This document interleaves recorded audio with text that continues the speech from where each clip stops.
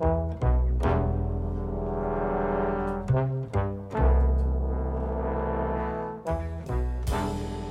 to This Week in California Education. I'm Louis Friedberg. And I'm John Fensterwald.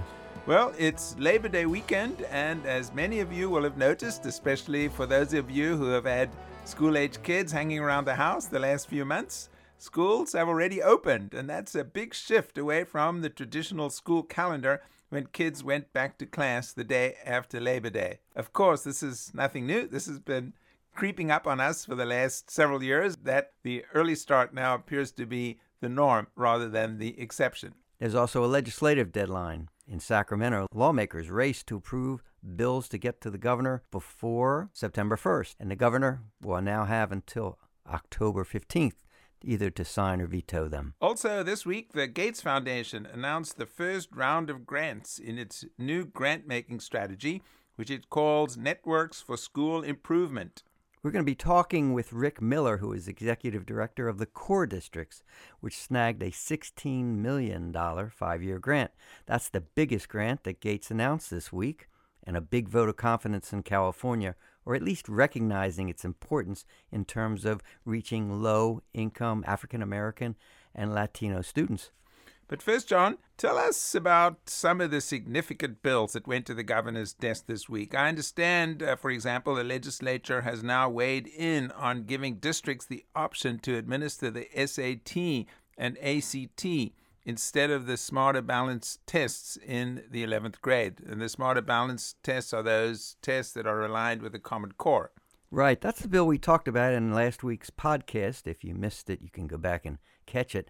And the Senate finally this week gave its approval. It was near unanimous. So now it goes to Governor Brown, who's going to be lobbied hard by State Superintendent of Public Instruction Tom Torlakson and Michael Kurse, President of the State Board of Education, who is against this bill.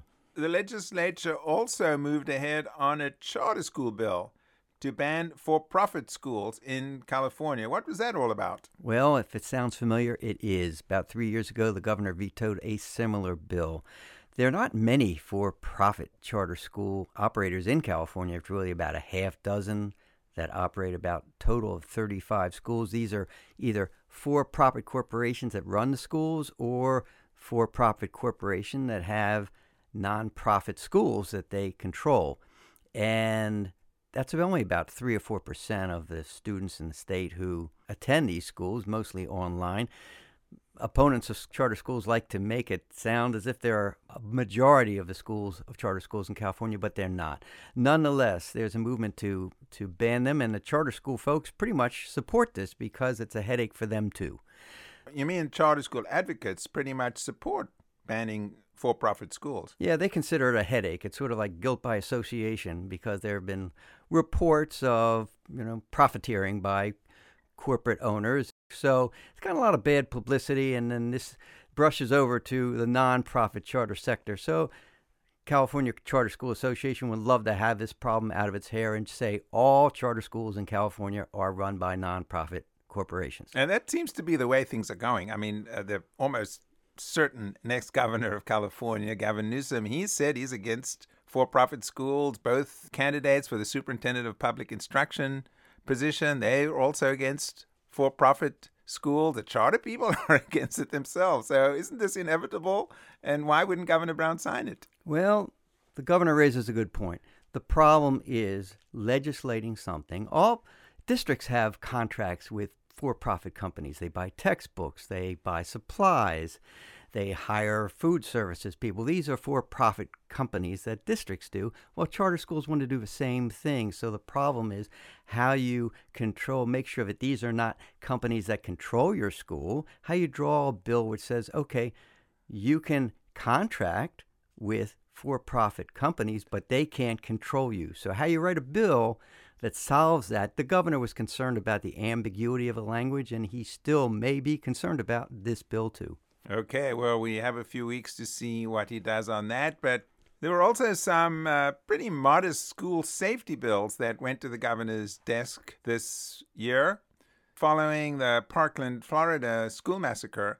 What were those bills about? There are three we looked at. David Washburn, our reporter, wrote about that this week. They're pretty modest bills compared with some of the other actions that other states are doing. One would require schools that are refurbishing to put locks from the inside in classrooms. Another one would require schools to have safety plans. But they already have safety plans, but this is to upgrade those plans. I think and to require annual safety drills. And there's a third bill, which will be more controversial. This bill would enable school employees to take out restraining orders against people that they consider might do harm to themselves or to others through guns. It would authorize the police to take away those weapons. The governor vetoed a similar bill a couple of years ago, and he may still have concern. It's very tricky and requires a lot of courage, in fact, for a school employee to do this, because that person then becomes named in the restraining order. So now the waiting game begins. Waiting to see what bills Governor Brown will sign, which ones he'll veto, and which ones he won't do anything on, because that means they will automatically become law. He has until October 15th to take action, the last time he will have a chance to leave his permanent imprint on the state. It will be fascinating to see what that is.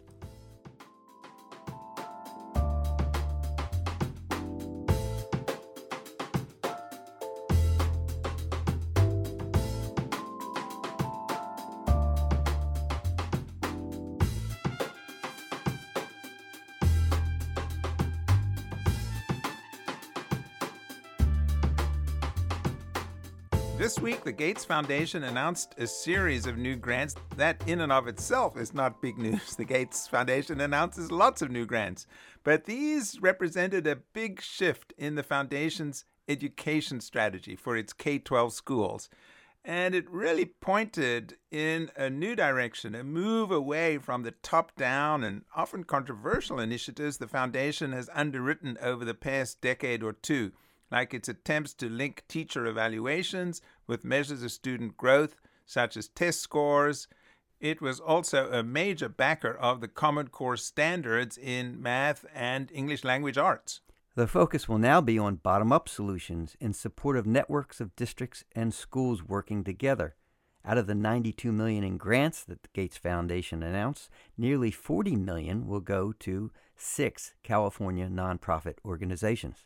Full disclosure, the Gates Foundation is one of about a dozen foundations that EdSource gets funding from.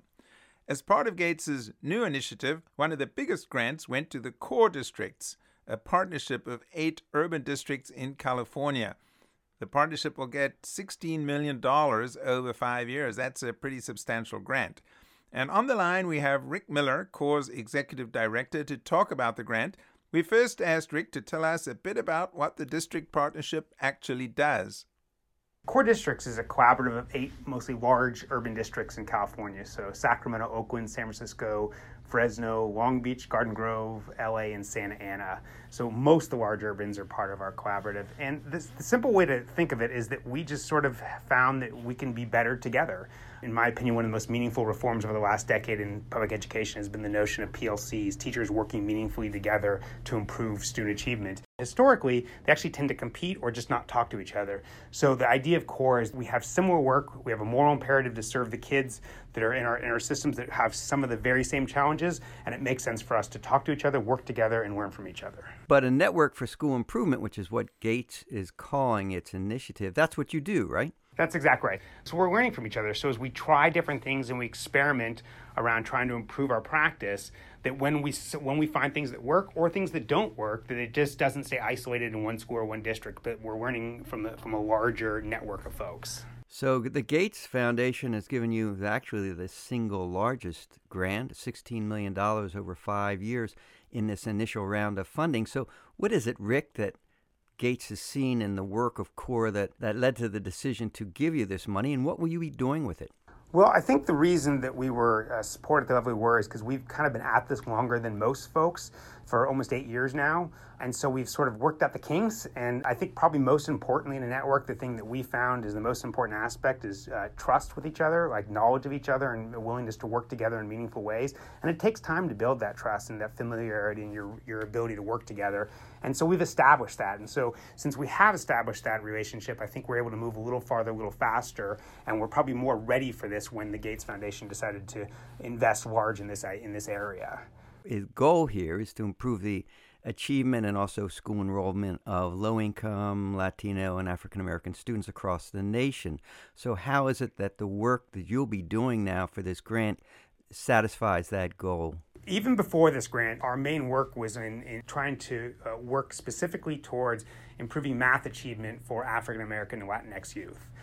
It was something all of our districts struggle with, and we agreed collectively it made sense for us to go together. And we're using a continuous improvement technique called improvement science as a way to do it, which is just basically a way of working together to test different theories, test different lessons, learn whether they're working, use data to inform, and then change our practice based on what works and what does not work. And so we're doing that across our network around mathematics instruction. The next stage we're taking with this new investment from Gates is actually to move in what we call a breakthrough series. The work we were doing was sort of taking this idea, here's a thorny problem that frankly no one has figured out. No one knows how to do this well, and we're going to try to learn together how we can be better. Another way to think about this in terms of breakthrough is there are things in education that people actually do know about, that there's a pretty good research base to say these things work. I think, frankly, we know a lot about chronic absenteeism. The problem we have there is it's less about what we know works and more about it's not being implemented sort of systemically. So we looked at particularly this notion of ninth grade on track, which has been a lot of work done at the University of Chicago and the Chicago Public Schools and across the country. And there's a good research base of what to do if you pay attention to ninth grade on track, which is the number of kids that come into ninth grade, they're not on track to graduate, and what you do in the ninth grade to put them back on track. So what we know, for instance, is in the freshman year, GPA predicts high school graduation twice as well as test scores. And a freshman earns a 3.0 is 5 times more likely to graduate from high school with access to a selected college. So we know GPAs matter. It makes sense then to pay attention. One thing we also know from the work in Chicago is that we don't pay enough attention to tracking Ds and paying attention to Ds. Oftentimes, kids with Ds are lumped in with kids with Fs and then sort of put to the side. And in fact, a D is an area where if you pull it out, you pay particular attention to it, we actually can move those kids towards a C in a quicker fashion. So it's paying attention to all kids, but also recognizing there's different places where they come from, and then a different intervention is necessary. So just sort of learning these techniques, learning what worked in other places, and then trying to port them here to our districts is the idea that we're trying to bring forward in our Breakthrough series.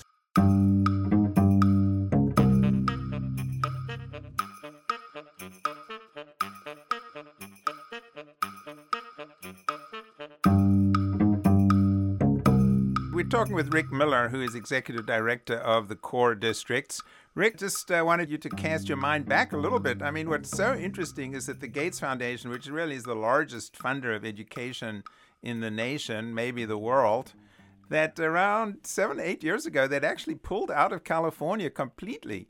And now they've come back kind of in a big way. I mean, $40 million out of this $90 million initial investment is going to California organizations. What do you think explains this reversal?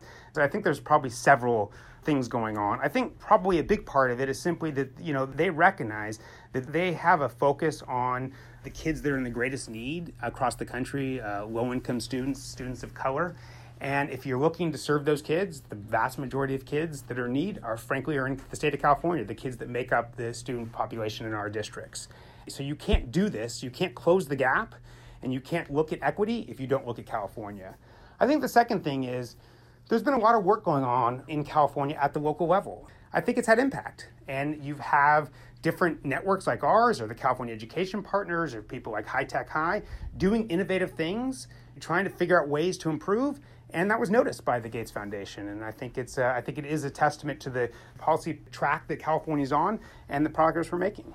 I do want to ask you, though, I mean, you've gotten this $16 million grant. It sounds like a lot of money. That's over 5 years, about $3 million. You break it up into a bunch of districts. I mean, combined, these districts probably have budgets in the billions of dollars.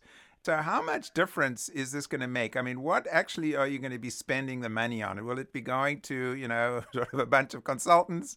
Would parents and kids kind of see anything as a result of this investment? Where actually is the money going to go? It goes to multiple places, Louis. So it goes to coaches. So we're going to bring on coaches that actually have an expertise on improvement science and ninth grade on track that will help our districts think this through and help them know how to make the changes necessary at the school and district level. We're making a large investment in data infrastructure so we can get information, meaningful information back to teachers in real time so they can use that information to improve. We're investing actually a significant amount in research. So we have a partnership with PACE here in California to document our work. One, to help us regularly know what's working and use the research background to inform our work, and also to document our work so we can share with the greater community. So if we stumble onto something where, if we're successful, that it doesn't stay isolated just to our districts, but can use throughout California and the country. So across the board, all these investments. And then, of course, some will go back to the districts themselves for things like sub time and training time. So all those things have costs, and that's all factored in as well. Yeah, teacher time is an important aspect of this, right? It takes time to do this continuous improvement, as it's called. And one of the things that has struck me, Rick, is that there are actually very few examples you can point to that ties student improvement at this point to networks of improvement, to the work that they've done. So what is it that you hope will go beyond, solving a discrete problem to larger gains and larger issues that these networks will deal with?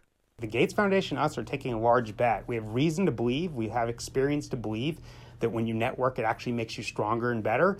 But we have a lot to prove to show that this does, in fact, work. And I think there are lessons you can learn and then the ability to scale. So, like, for instance, you were talking about teacher time together.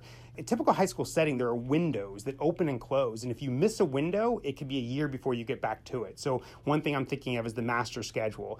And if when the master schedule is openly considered, you don't factor in teacher time together, then you're kind of done for the year. So just sort of recognize these things, paying attention to these moments and making sure you act on them is part of what we're going to be working on. And the idea being is, if you remember I was saying, so our first work is very narrow at math for African American and Latino youth in sort of the middle grades.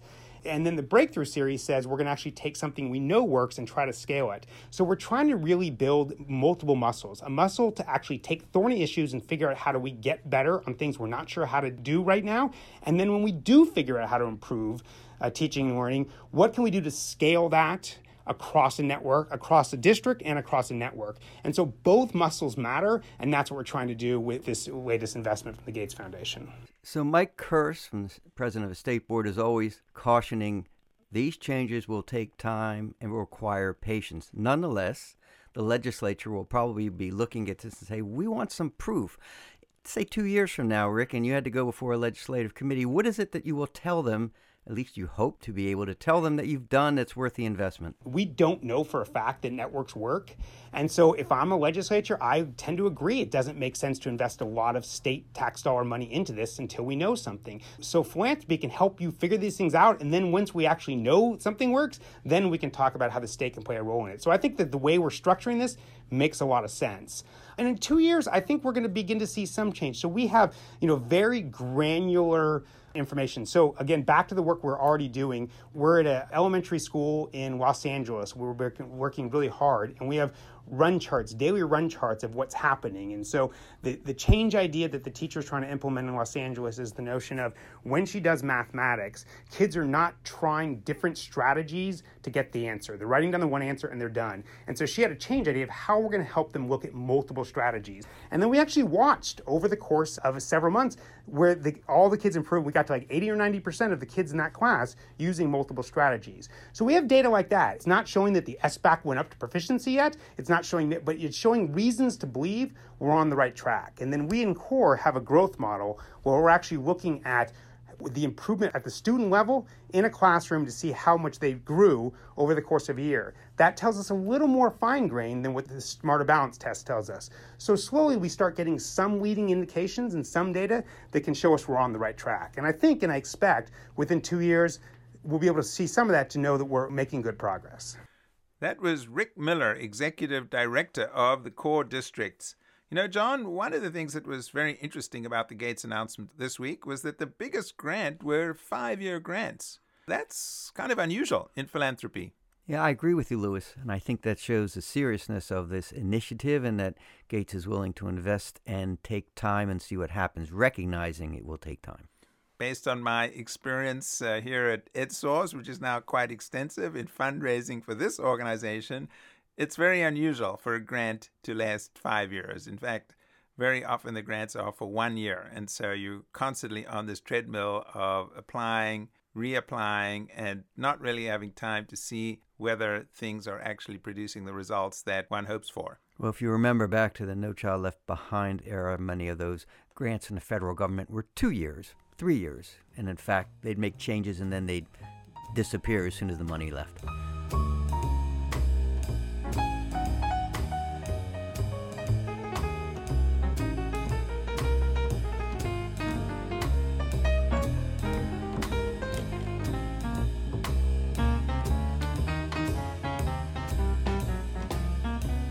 That just about wraps it up for this week in California Education. Thanks to our sponsor, the S.D. Bechtel Jr. Foundation.